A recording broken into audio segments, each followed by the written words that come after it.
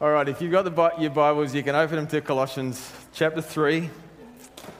We are going to zip through the whole chapter, but it won't take too long. This is the Apostle Paul. He's talking to new believers, people who've not long been Christians, and he's talking to them about this dynamic of what it means for the resurrection life to find its way into our lives in very practical terms. It starts like this, Colossians chapter 3 and verse 1. Since you've been raised to new life with Christ, set your sights on the realities of heaven where Christ sits in the place of honour at God's right hand. Think about the things of heaven, not the things of earth. For you died to this life, and your real life is hidden with Christ in God. And when Christ, who is your life, is revealed to the whole world, you share in his glory. So we who are trusting Jesus, we're in the fullness of his life.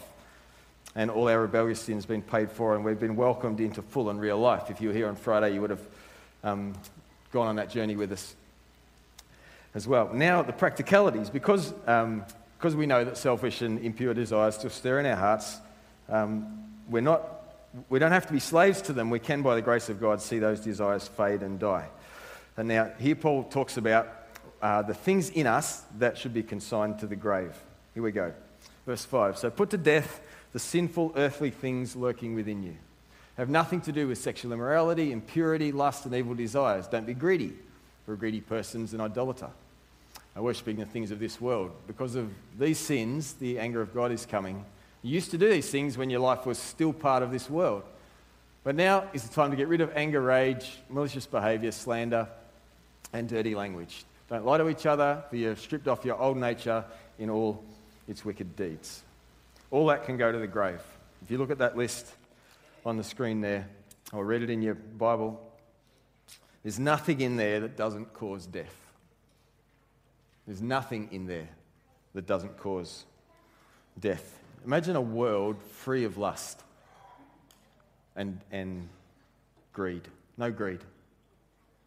A society free of all slander, of all malicious behaviour, of all selfishness. Imagine.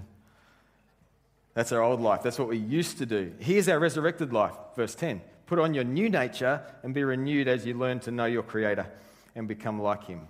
In this new life, it doesn't matter if you're a Jew or a Gentile, circumcised or uncircumcised, barbaric, uncivilized, slave or free. Christ is all that matters, and he lives in all of us.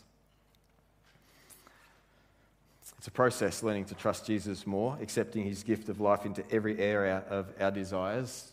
Put on your new nature, Paul says. Be renewed as you learn to know your Creator and become like him. That is, it is a beautiful verse. In fact, I'll put this in a statement for myself, and I'm going to read this to remind myself. You know when you've got to talk to yourself sometimes? I will be renewed as I learn to know my Creator and become like him. You say that with me. I will be renewed as I learn to know my Creator and become like him. So imagine you're looking in a mirror and you're looking at yourself now and you're talking to yourself, and say this out loud again with me. I will be renewed as I learn to know my Creator and become like him. This is a clear look now as we're heading through Colossians 3 at the resultant garden, if you like. If we've buried these things in the grave, this is what bursts to new life in our lives. Verse 12, since God chose you to be the holy people he loves, you must clothe yourselves with tender-hearted mercy, kindness, humility, gentleness, and patience. Make allowance for each other's faults and forgive anyone who offends you. Remember, the Lord forgave you, so you must forgive others. Above all, clothe yourself with love, which binds us all together in perfect harmony, and let the peace that comes from Christ rule your hearts. And whatever you do or say, do it as a representative of the Lord Jesus, giving thanks through him to God the Father. Is there anything in that list that isn't awesome? Don't you want that garden?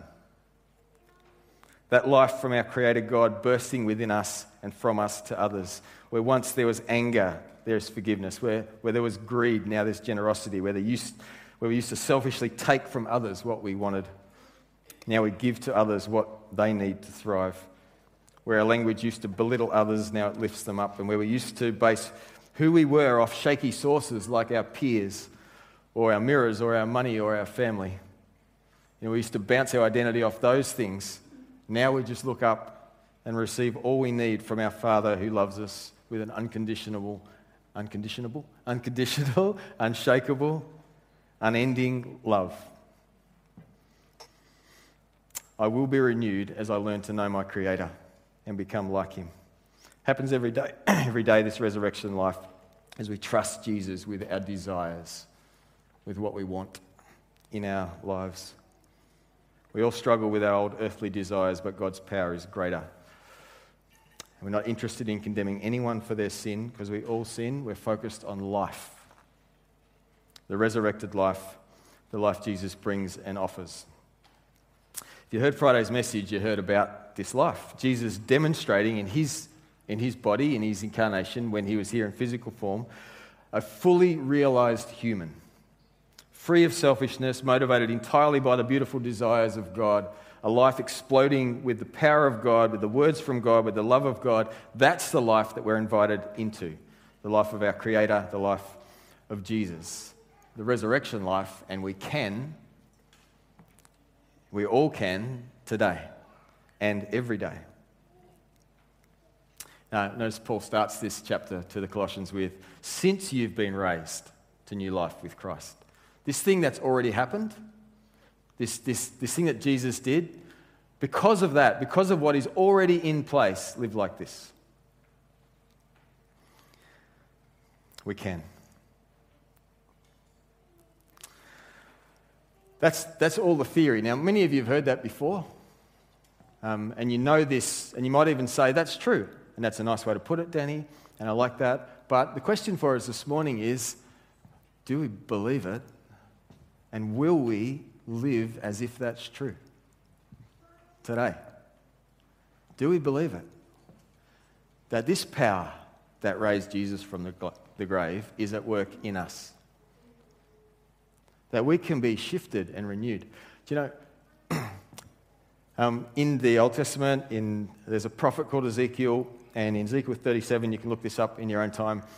Ezekiel is clearly struggling because what he sees in front of him in God's people is pretty destitute.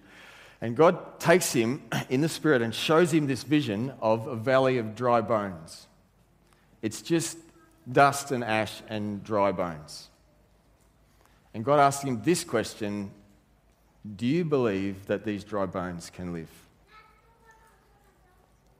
And he goes, well, only you know, God. And that's us when we hear this resurrection story, when we hear this resurrection truth, when we're thinking about our addictions that have got hold of us, that stop us from the full life that God wants for us. The Spirit of God asking us today, can this live? Can this dead thing live? Can that be transformed? When we think about our greed that grips us and how our identity is so wrapped up in the accumulation of possessions, and we struggle to let anything go away from us for fear that we're going to be diminished that way. And we think that'll never shift because that's who I am. And the Spirit of God is asking us, do you believe that these bones can live?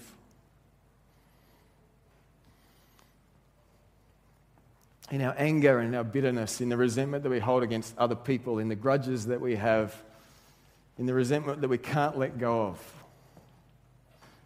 And God wants to bring forgiveness and wholeness into that place. And we think, I can't, it's too big, it's too painful, it hurts too much. It's the same question from the Spirit of God. Do you believe this can live? Do you believe this power is here now to shift you and to change you? For your circumstance, for your relationships, for your illnesses, for your fears, can it live? The same power that raised Jesus from the grave lives in us now.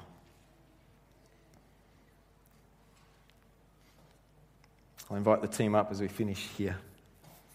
What resurrection have you given up on?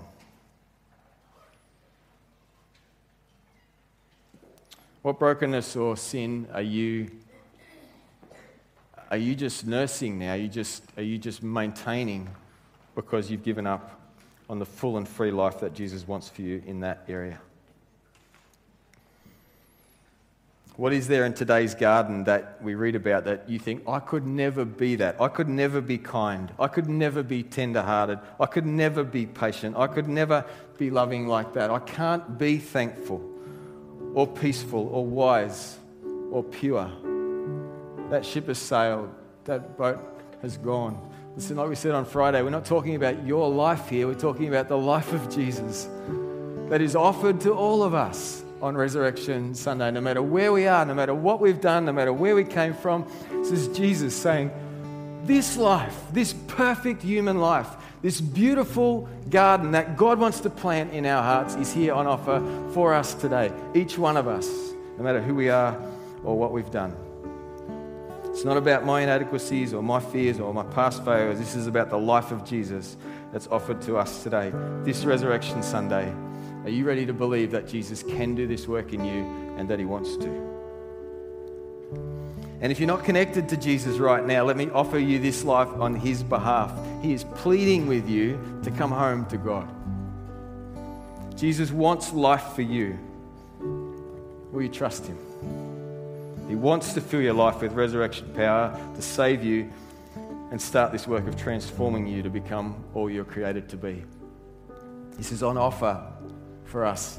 It's highlighted today because it's Resurrection Sunday, and we want to talk about it today and celebrate it today, that this life is on offer for everyone. But the truth is that it's on offer all the time, every breath that you draw.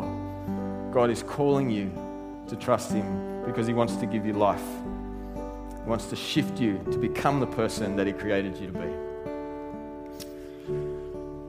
Let's pray together. Jesus, you died for us. And you rose again for us. And we know life, Jesus, because you paid our price. And we know life because you are persistent in your unending love for us. In your regard for us, in your care for us, in your pursuit of us, that you never give up on us. And we're here on Resurrection Sunday just to celebrate you, God, and to remind ourselves of the life that's on offer for us. God, I pray that in every heart here, we offer our whole selves to you. All of our fears and failures, all of our inadequacies, all of our addictions, all of our pain, all of our illnesses, everything that we are, all of our brokenness in relationships all around us, all of our anxieties, all of our identity crises, everything, God, just that we'd offer them to you and that we would experience your resurrection power in our lives. Just shifting us a little more to be like you, because this is what you do and this is what you want to do. So God, I pray that hearts are humble here and that we can all hear you and that we can all choose you today, Jesus. Thank you for your work amongst us, even now.